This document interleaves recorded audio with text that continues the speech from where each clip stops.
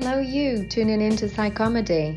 It's Rafaela here from ThreadUp. ThreadUp brings exciting new changes to its services in direct response to what we learned while supporting comedians and creatives through the crisis with their mental health and including those who lost their income. Check it out at threadup.co.uk and get in touch to arrange your therapy that supports creativity.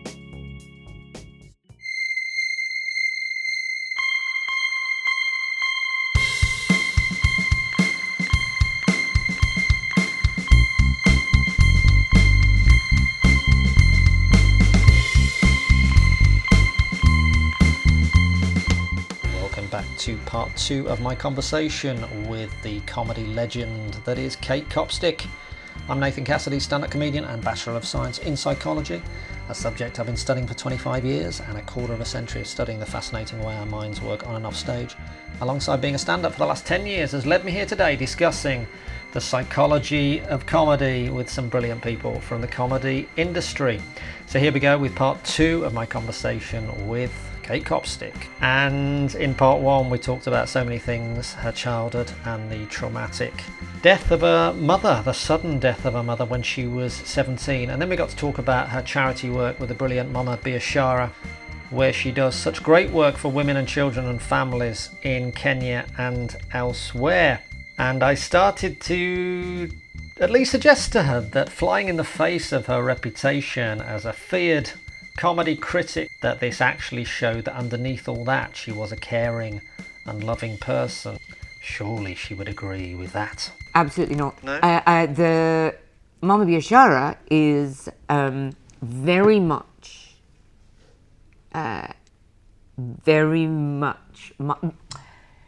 when we were little, always really, there was none of this mushy darling nonsense, but the way my dad showed love was just by making everything okay. You know, we didn't do it. Love you, it makes my flesh crawl. I honestly think there ought to be some kind of, it's impossible, but like a test for when you're allowed to say love. It's a huge word. It's the biggest word in the world. You can't just bandy it about. Like, love you. No, you don't. Somebody, people are, oh, love you. You don't love me. You don't even know me. Yeah. You probably don't even like me. So what's with all this, love you? But so do you use that word now? Have you used it in the last? I had a big thing about never using it. Yeah. Because I think it's an absolute. I think if you say to somebody, I love you, then what you mean is I would kill for you and I would die for you. And the only person I feel like that about is my father. But, we weren't a big L word household. Yeah. Nor was I as a kid, but you meet people over the years and you do love them. Has that not been the case with you?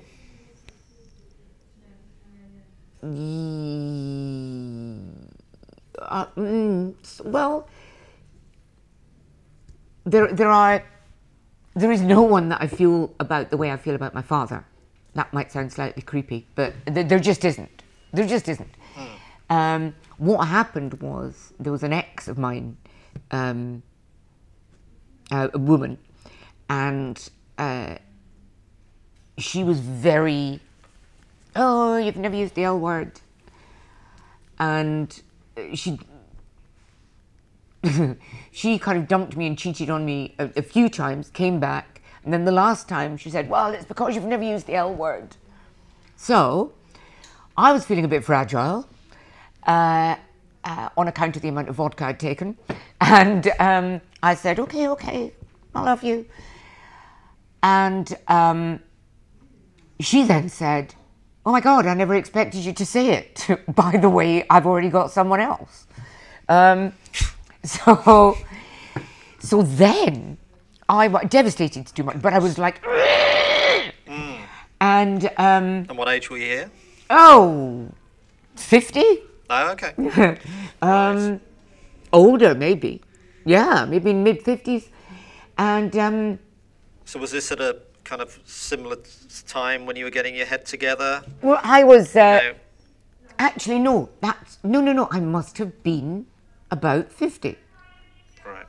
48, 49. Anyway, Yeah. what I did do, I was so appalled at having. I felt it was like losing your virginity. You know, using the L word. Yeah. And I was so appalled that I'd lost my L word virginity to this woman who tricked me, that I got on a train and I went up to Edinburgh. And I spent a weekend trying to pluck up the courage to tell my dad that I loved him. And it was the end of the weekend, and we were on the platform at Waverley. And the train was in. I thought, fuck. So I said, look, okay, just before I go, I really just came up here because I had something to say. And so I told him about this woman. And I said, and really, I felt really angry because the only person that I've ever really loved is you. Okay, bye. But that was it's kind of the only time I've used the L word and really meant it. And I really try not to use it because then what do you say? I love you more. I love you lots. I really love you. Mm. If you say you love everyone, love you, then. Yeah. I agree, it's overused, and when it actually matters, yeah. What do you say, and how do they know what you mean? Yeah, I mean, as I say, I have a similar story to you, not using the word love as a child, and then only using it in a real moment of anger against my stepdad, saying, "I love my mum," you know, and that's probably the only time she heard it as a kid. But in subsequent years, I've been lucky enough to meet people that I love, and I've been able to say that very easily, and I say it to my kids, and it's it would be a shame to be scared of that word to such an extent that you never say it, but you have been through, obviously traumatic events as a child, and that thing happening when you were 50. That's it would be a shame to.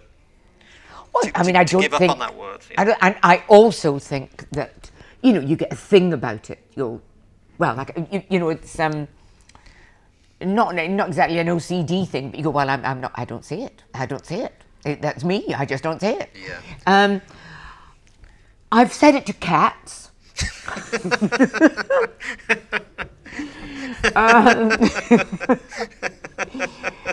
And I've said it to items of food. I love salted caramel, blah blah. It's not that I never.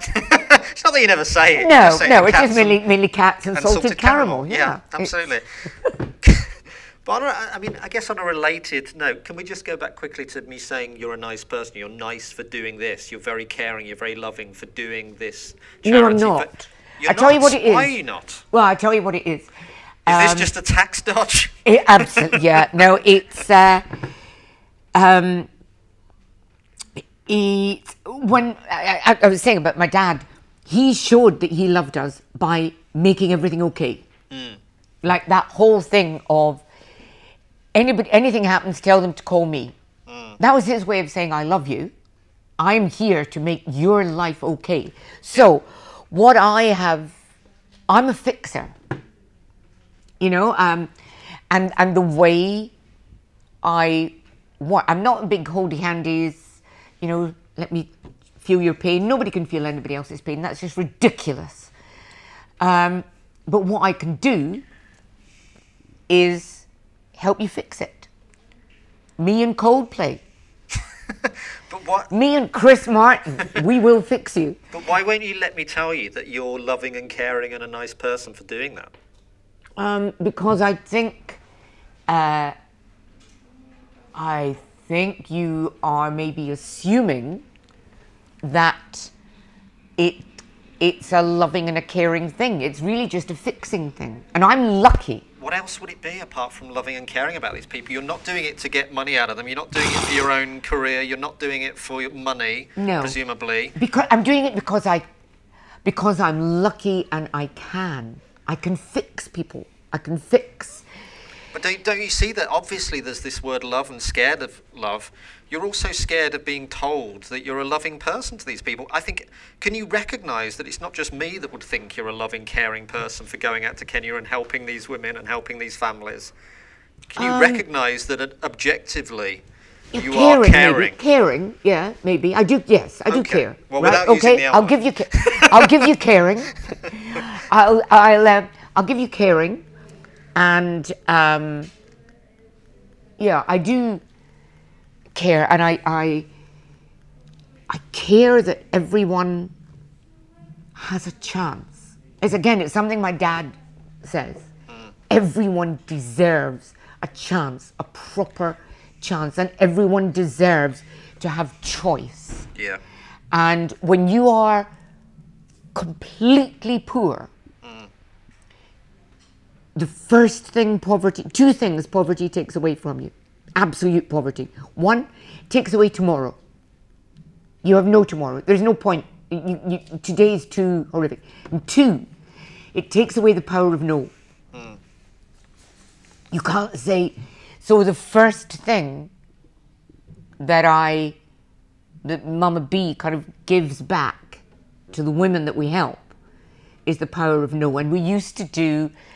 I'm really not a fan of, workshops and whatnot, but we used to do this thing where, because most of at the beginning, the women we helped had all been forced into sex work because they had no money, and that was the only way they could pay their rent and pay for food for their kids. So once we'd done talking about business and looking at what business they could do, and I'd arranged the money so that they could set up their businesses, I said, believe me, when your landlord comes down, said, this is what's going to happen. Today we've arranged the business. Tomorrow the business begins.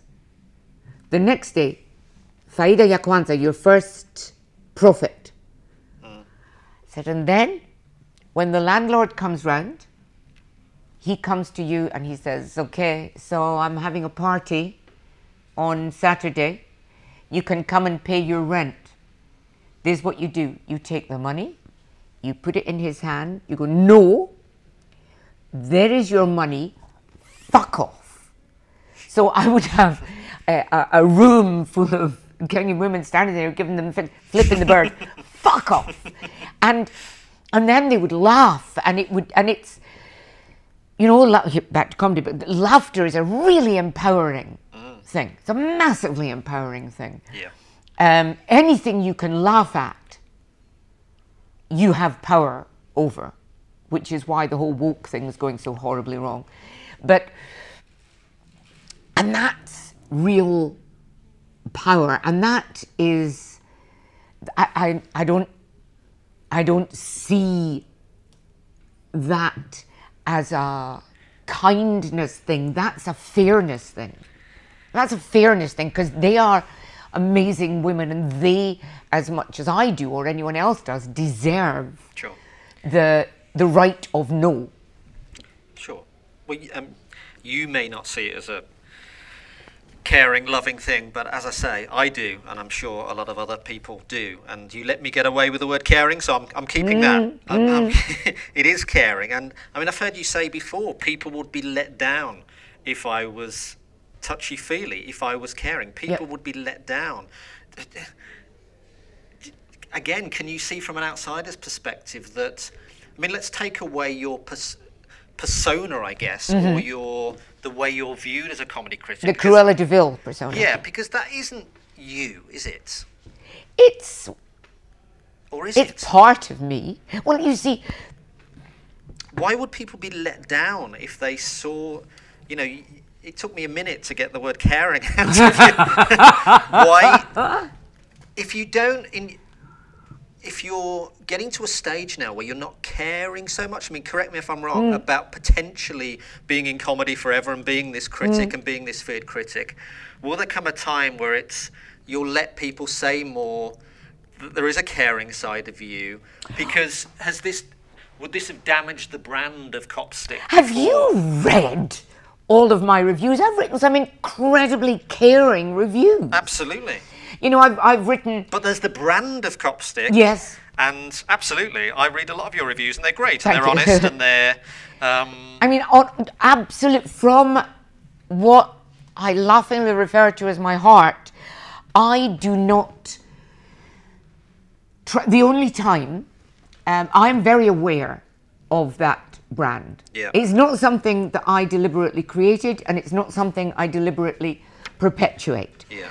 But I understand when it can be used. Yep. And I fully understand that if somebody, if a show is dreadful, Yep. this is when I would craft a Copstickian, what is seen as a Copstickian remark. If a Yep. show is dreadful, then there are two things I can do. I can go, oh, this was just a dreadful show. It's just awful. It wasn't funny. Blah. Or I can say, hand on heart, I would rather have my ovaries removed through my ears without benefit of anaesthetic than ever see any of these three comedians again. Yeah. Now, that, okay, it's an exaggeration, Yeah. but it does two things. One, well, number one, it was a show called, who was it? It was Nathan Cassidy? Jake Campbell, the chap with the stutter, the guy that did pigeon impressions and still does, and somebody else. They were doing a three-hander. This sounds great. So it was Jake, it was pigeon, the guy just go, "Ooh, ooh," and then somebody else was dreadful. And I didn't quite know, it was very early on in what I refer to as my career. And I didn't quite know what to do because it was so bad. And the audience had just kind of sat there in stunned silence. Yep. And so what I decided to do was make the review entertaining. Yeah. And then, so people would go, oh my God, that's very over the top. Yeah. People would know that I didn't literally mean that. Yeah. That this was an over the top reaction. Yeah. And they might well be intrigued and go along and see the show. You know, and then, but what I don't... Yeah. I've seen that. I've seen that with you. That you. I mean, I was. The victim of a bad review from you many years ago, and you Oh, do dear. that. What did I write? Just in terms of a couple of lines where you. Does this show your caring side in a way that you don't, as you say, you're not personal. You almost make it, whether that's based on the 50 words that the Scotsman Yeah. give you, or whether it's just It's totally... you make it. You try and make it funny. You try and make it. I big. always, with the ones, I always would, because Yeah. I don't think it is for me Yeah. to say, because comedy is completely subjective, really. Other than, for me, I have my bottom line. My bottom line is it has to be honest. Yeah. It has to be wholehearted. Yeah. And that is why, for example, when it was Alan Davis, I gave him a 1-star review. He came, and it literally looked like he didn't give a shit. Yeah. I'm Alan. At one point in the hour, he actually stood at the front of the stage, 750 people in the music room in Assembly, and he said, has anyone got any requests of old routines that they'd like to hear again? What about Cats and Dogs or Big Pants? And you go, who the fuck do you think you are, Frank Sinatra? You know, they really, really, and way before it became apparently acceptable for people to go on with sheafs of notes, this was his proper opening night. It was not billed as work in progress. It was not billed as anything, and he had notes. Yeah. But we started that question with me saying that you said people would be let down if I was caring. People would be let down. You know, the Copstick brand.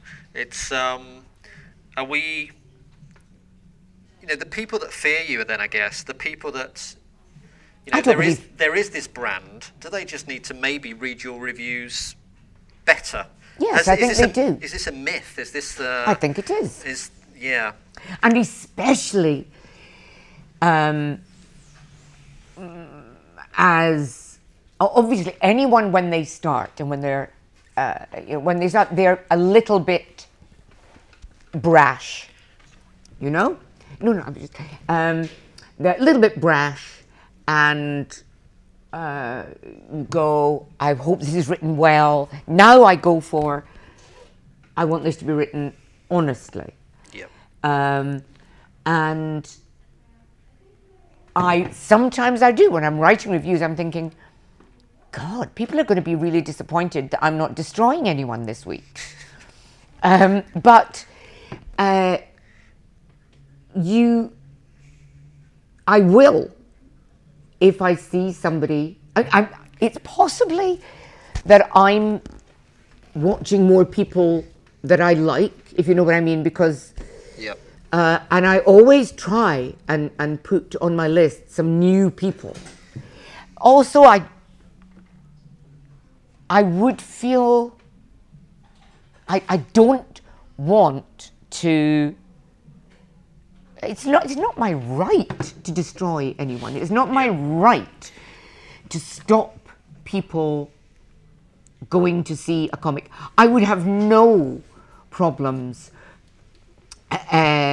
ripping into somebody well known, like the Alan Davis example. Like the Alan Davis example, and like the last, I think, Reg did an absolutely appalling. It was like a smack in the face to the 800 people who were sitting in the Pleasance Grand. I remember that. Appalling. Yeah.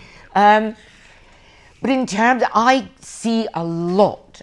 Deliberately, I go to see a lot on the Free Fringe, Free Festival, Free Everything, small shows, and I kind of feel that's where I can be a force for good.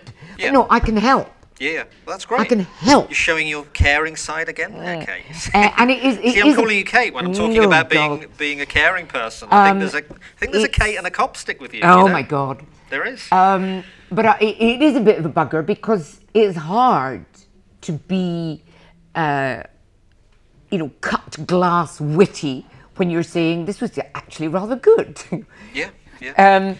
So, but I do think, I again, in terms of comedy, in terms of comedy criticism, I think honesty is...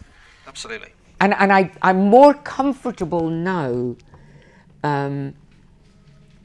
accentuating the positives. Yep. But I will go for the jugular if I think someone is just a games player Taking the piss, or an egomaniac, or because, as I say, it's a fucking privilege to be up there.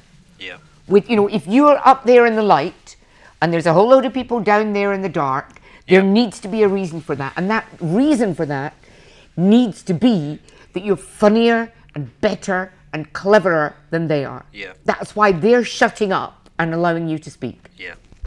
Yeah, that's great. I mean, that whole thing about, obviously, your childhood and those years and those decades, and then what happened to you at 50 and the... my last years. That whole thing is very interesting. We haven't really talked about, comedy at all, which is great in a way, because it's talking about you as a person. But if we, I guess, go back to that word destroy, when you're talking about giving a bad review, and destroy sometimes is the word. I've talked to over 100 comics on Psychomedy, and several have brought up bad reviews. Not from yourself, I don't think. I'm thinking of one in particular, which I guess is my moment of the last 100 episodes, where, and I'm sure he won't mind me saying, it was because he said it, and he was happy to put it out. It was Jake Yap, and he had a review. Wow. And you could have, it was such a visceral moment. He was lying there next to me, and he said he'd had this bad review, and he was in the middle of Edinburgh, and he gave up. He gave up because of this one bad review. He was destroyed by it.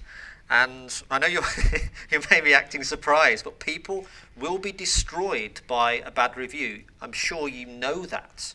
Destroyed as in their Edinburgh will be destroyed, their career could be destroyed as in they could give up. I mean, taking Jake as an example, I mean, it worked out maybe well for him. He gave up the stand-up, but he went more into radio, and he's been very successful in radio and Charlie Brooker and things like that. I don't know who that review was from memory. I think it was The Independent or something. But actually, interestingly, he said, what really hurts was they were right. And I thought about that review and thought they were right, I'll give up. And I countered that with thinking one review cannot prove that, you're a bad comedian. But one review can point out to you. It can chime Absolutely. with a fear that is in your heart, in your psyche, and you go, shit. But in terms of being destroyed, is that something you ever think about, ever recognise that you could be doing to someone in Edinburgh? No. You never think about it? No. I can't think of anything. As I say, if I'm going to be very hard, very tough, I will make it funny. But even when you were talking about Alan and Reg D. Hunter there, they may be famous comedians, but they are human beings with, potentially issues that you're not aware of. I mean, I don't know. I don't care. I'm not. It's not up to me. Every bus driver could have issues that you're not aware of. But they don't get reviewed in the press. But they are face to face with their, critics, as it were, for their whole shift. I'm not. They are. If they are professional comedians, they're there. They're doing a job. Their job is to make the audience laugh. Like a bus driver's job is to drive the bus. Now, they don't get to make excuses. Not when you're earning the kind of money that Alan or Reg or any of those are. That's big rooms, big money. If they want to do something a little bit experimental, or in Reggie's case, a show that was 30 minutes long, and then he came back on to say, we're still working on the end of it. Right. And that was about show number 6 or something. So 6, they want to do that, then fuck off down to the Banshee Labyrinth and it's a free show. Come in, we're mucking about with it. Don't do it for 16 quid, 18 quid a ticket to 800 people and then expect to be cut any slack whatsoever. What do they have to think of these poor schmucks who are shelling out 16 quid a ticket, standing in the rain, and they can't even be bothered to put an ending on the show? It wasn't brilliant. It wasn't anything new. He wasn't suddenly trying ventriloquism. He just couldn't be arsed. And that is unforgivable. That is spitting in the eye. It shows no respect for your audience.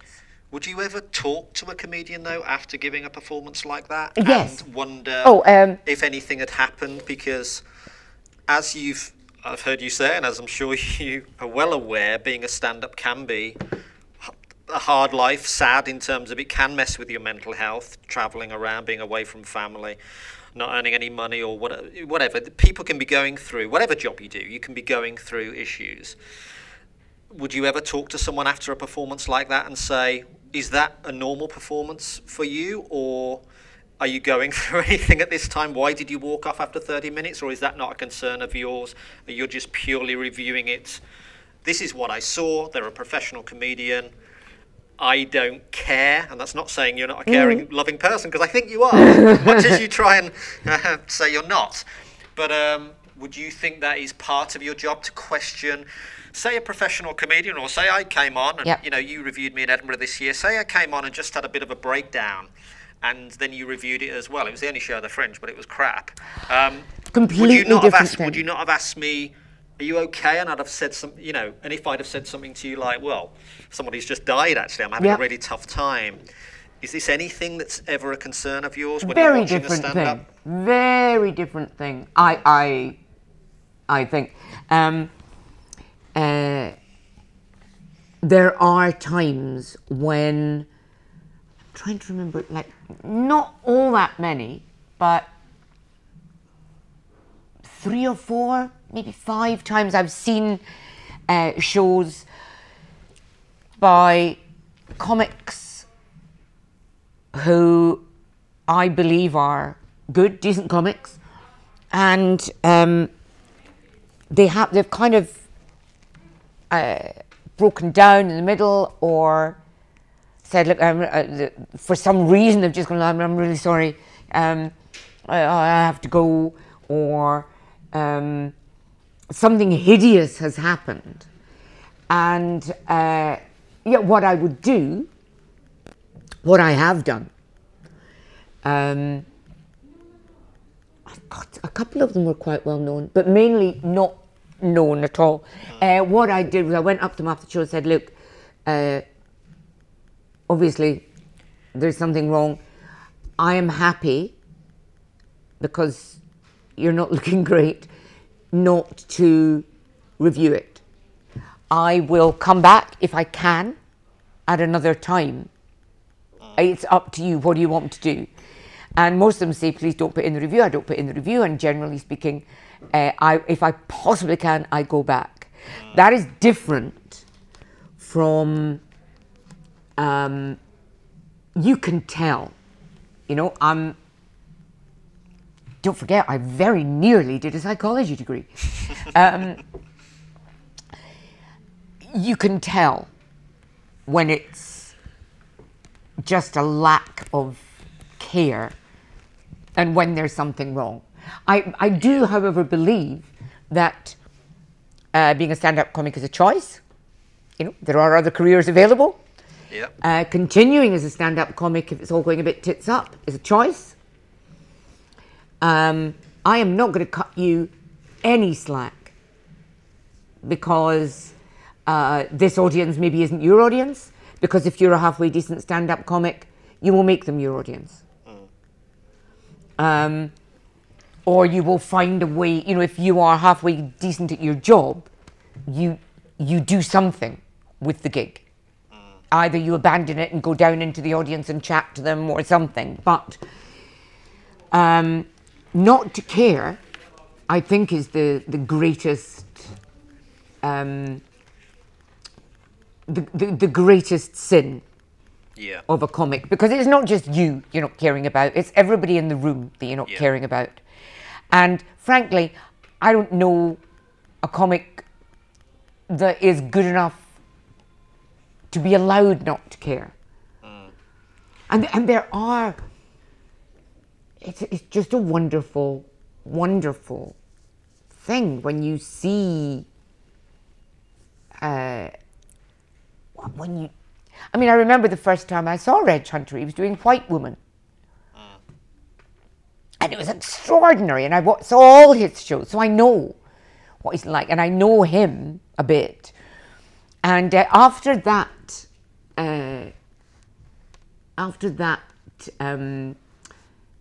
review, I did go and see him. I went and interviewed him. I said, what the fuck was all that about? You're there with the stupid little bobbly hairdos with the ribbons. You look like a fucking girly doll. Are you reviewing his hair now as well? That was in the interview.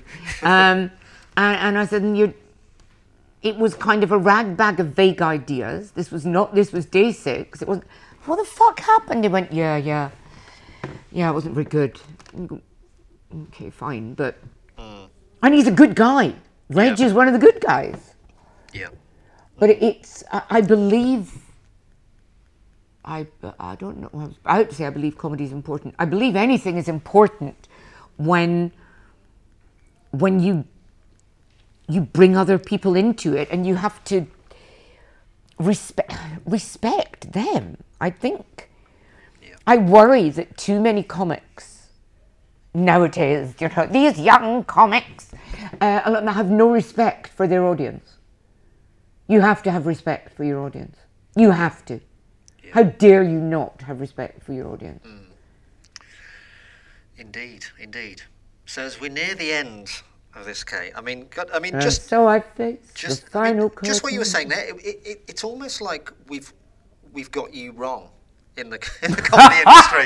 It's almost like you said you didn't choose this persona. You don't even like having this feared moniker. Everything that you've said, I mean, let's put the charity to one side because you finally admitted that you might be a little bit caring. But even in your reviews, you've said for a 1-star review, you might make it a bit funny because you don't want to make it personal and horrible. With Reg Hunter, you went and talked to him afterwards and just, and you make sure when someone does have an actual breakdown in front of you, you're not going to give them, because there will be critics, and I think there are critics that I can think of that would give someone a 0-star review for walking off stage after 10 minutes. So that's not you. Have we all got you wrong, Copstick or Kate? Has everyone got you wrong? And actually, no one should be fearful of you at all. It's a ludicrous thing to be fearful of you. I think you should be fearful of me if you're shit. I think you should be fearful because I will tell people that you're shit. I think you should be fearful of me if you're lazy. I think you should be fearful of me if you are, all ego and no talent. I think you should be fearful of me if you fear the truth. All right. Do you have the truth? I have the truth. Well, I have what I see as the truth, and that is all that's important to me when I write a review. And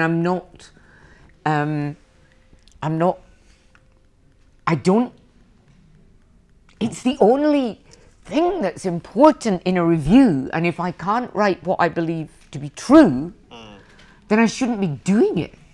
Yeah. So you might be my friend or whatever, I can't cut you any slack. Yeah. Because then we're in Dominic Cummings country. I know you're a toy manufacturer, but we'd like you to make ventilators. Here's £10 billion. Yeah. Okay, it's not quite as important as that. Comedy reviewing is not quite as important as that, but... No, but it is important, integrity, and that's... That's it, integrity and respect. Yeah. And there are instances that I can think about with reviews and with certain PRs where there's a lack of integrity. So I guess, if nothing else, if people fear you and think you're a brutal reviewer, I think most people think you have integrity, and and that's fine.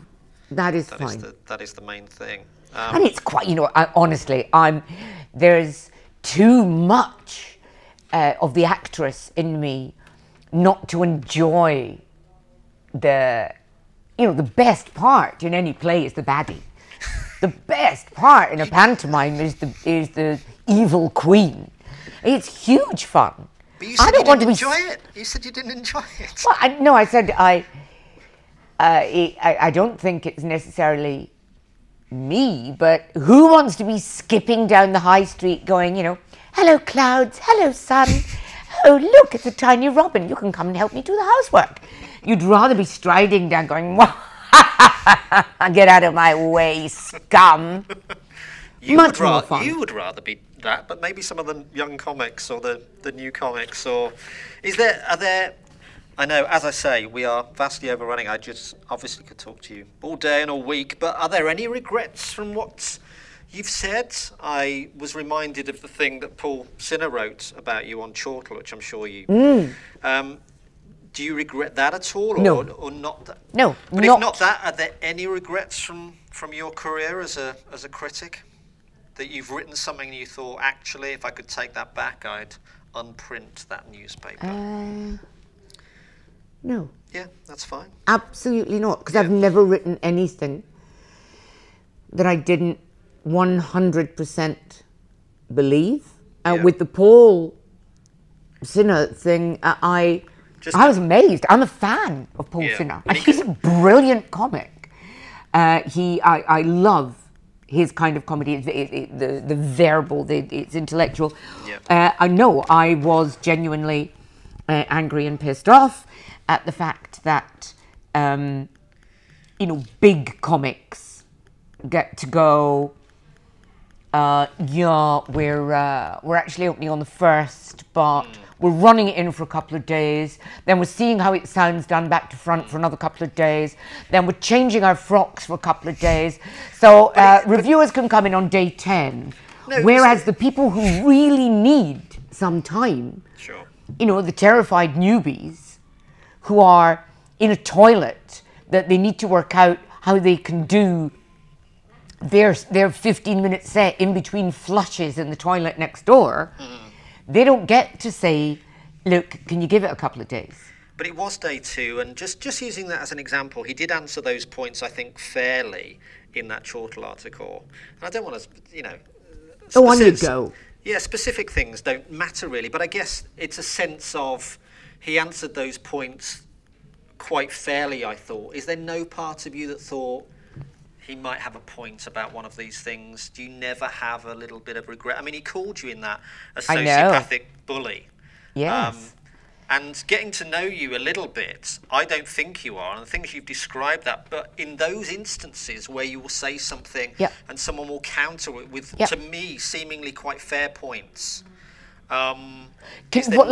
Sorry, like what? I'm not like what, but honestly, well, like genuinely as in, reminded. I'm allowed to have a preview because I want to I want to get used to the venue, even though I'm an experienced comic. I want to have one day where I don't want to talk much about this one thing, but it's more the case of having. He's an experienced comic. Yeah. He's played that venue before. I've seen Paul there many times before. It's a fucking room below a pub. How?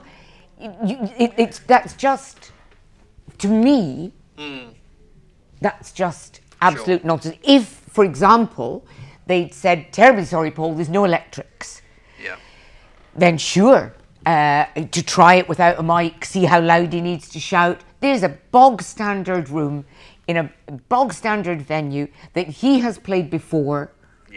And he's doing a show. It's not a new show. It's not a new anything. He's Paul fucking Sinha. He is a brilliant performer who is wildly experienced. And I oddly, I kind of didn't think it would be such a massive hoo-ha.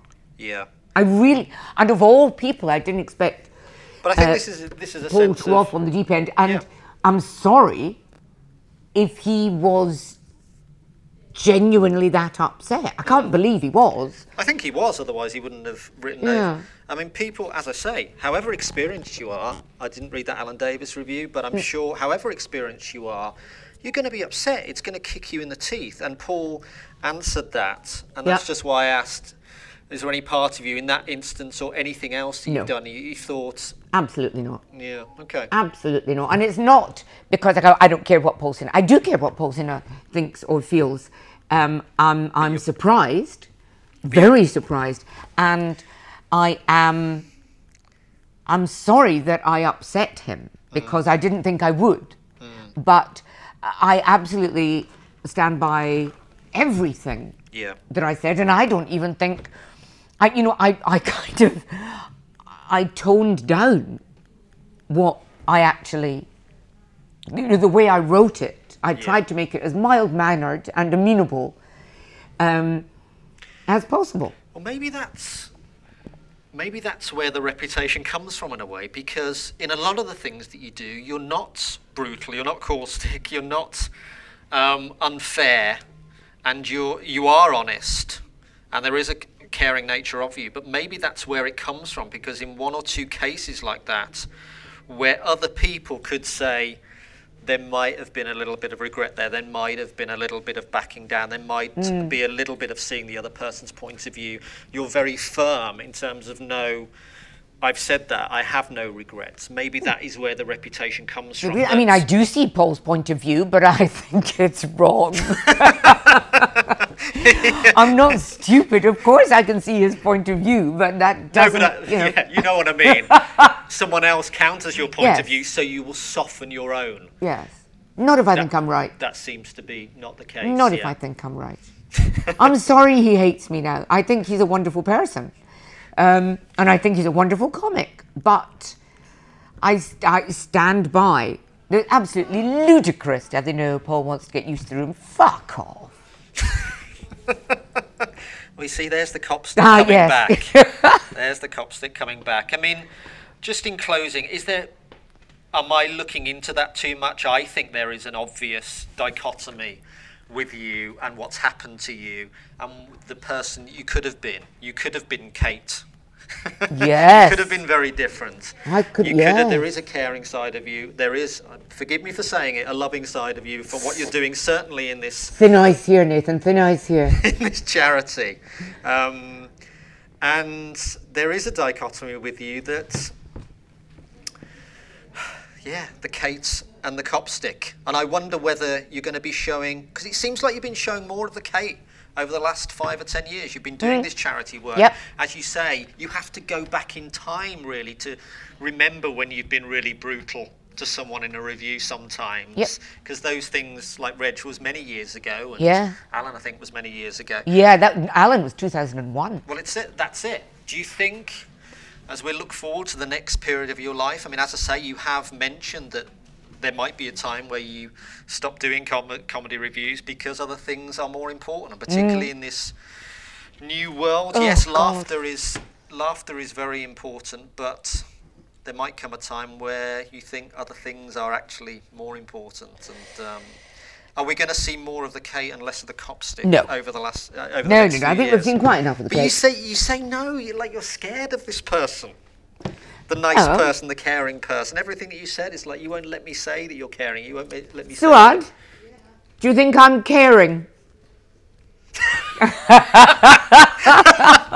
the benefit of the listener, it was a slight huff and a laugh. As if, how ridiculous would you have...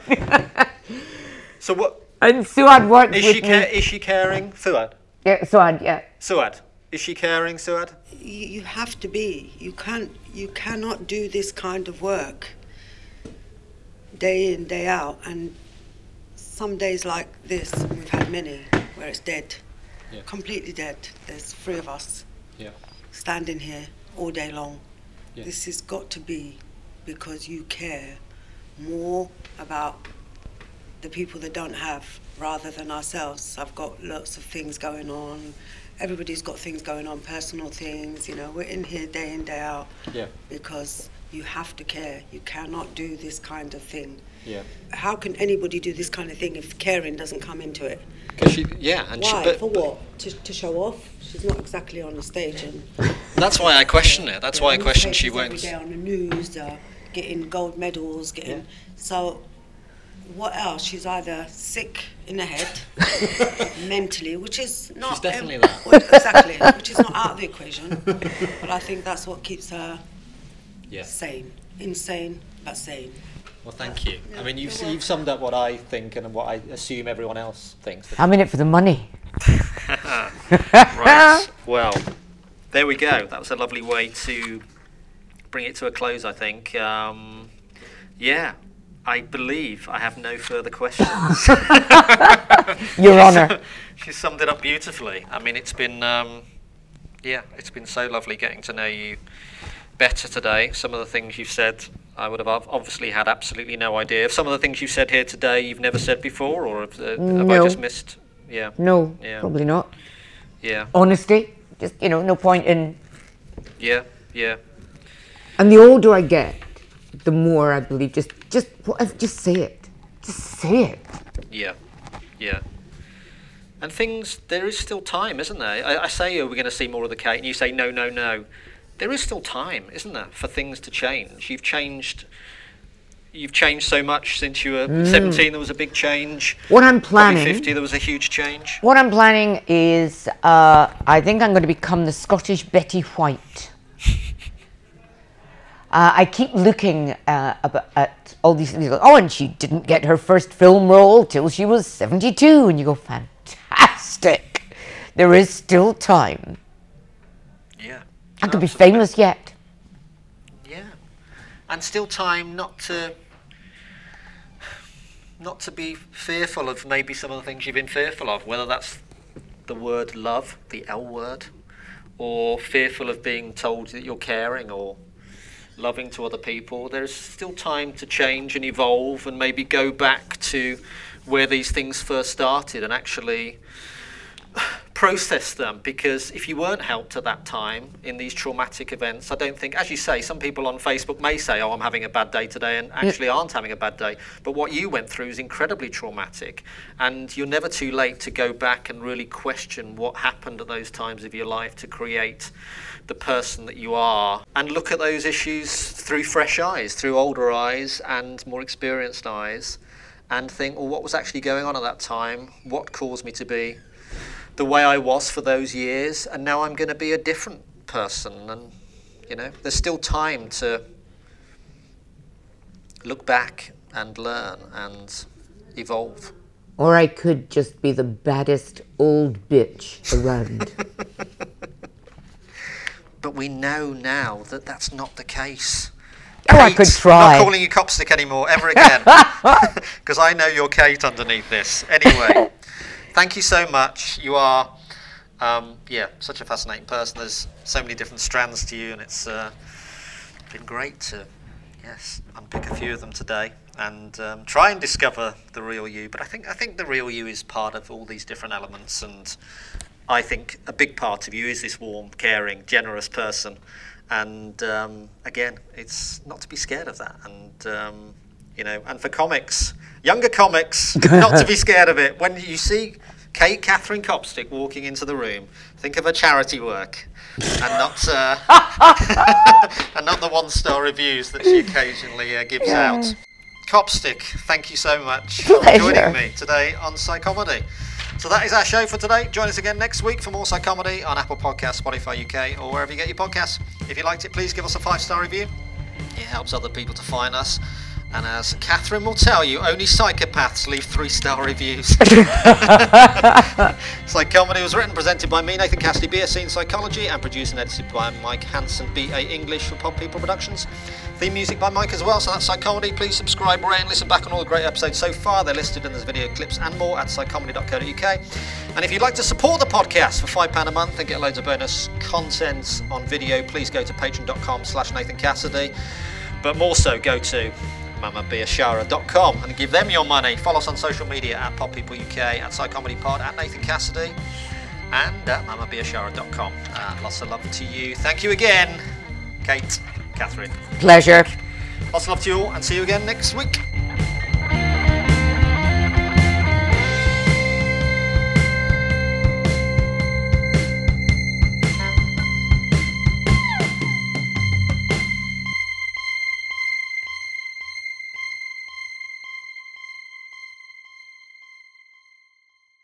Pod People.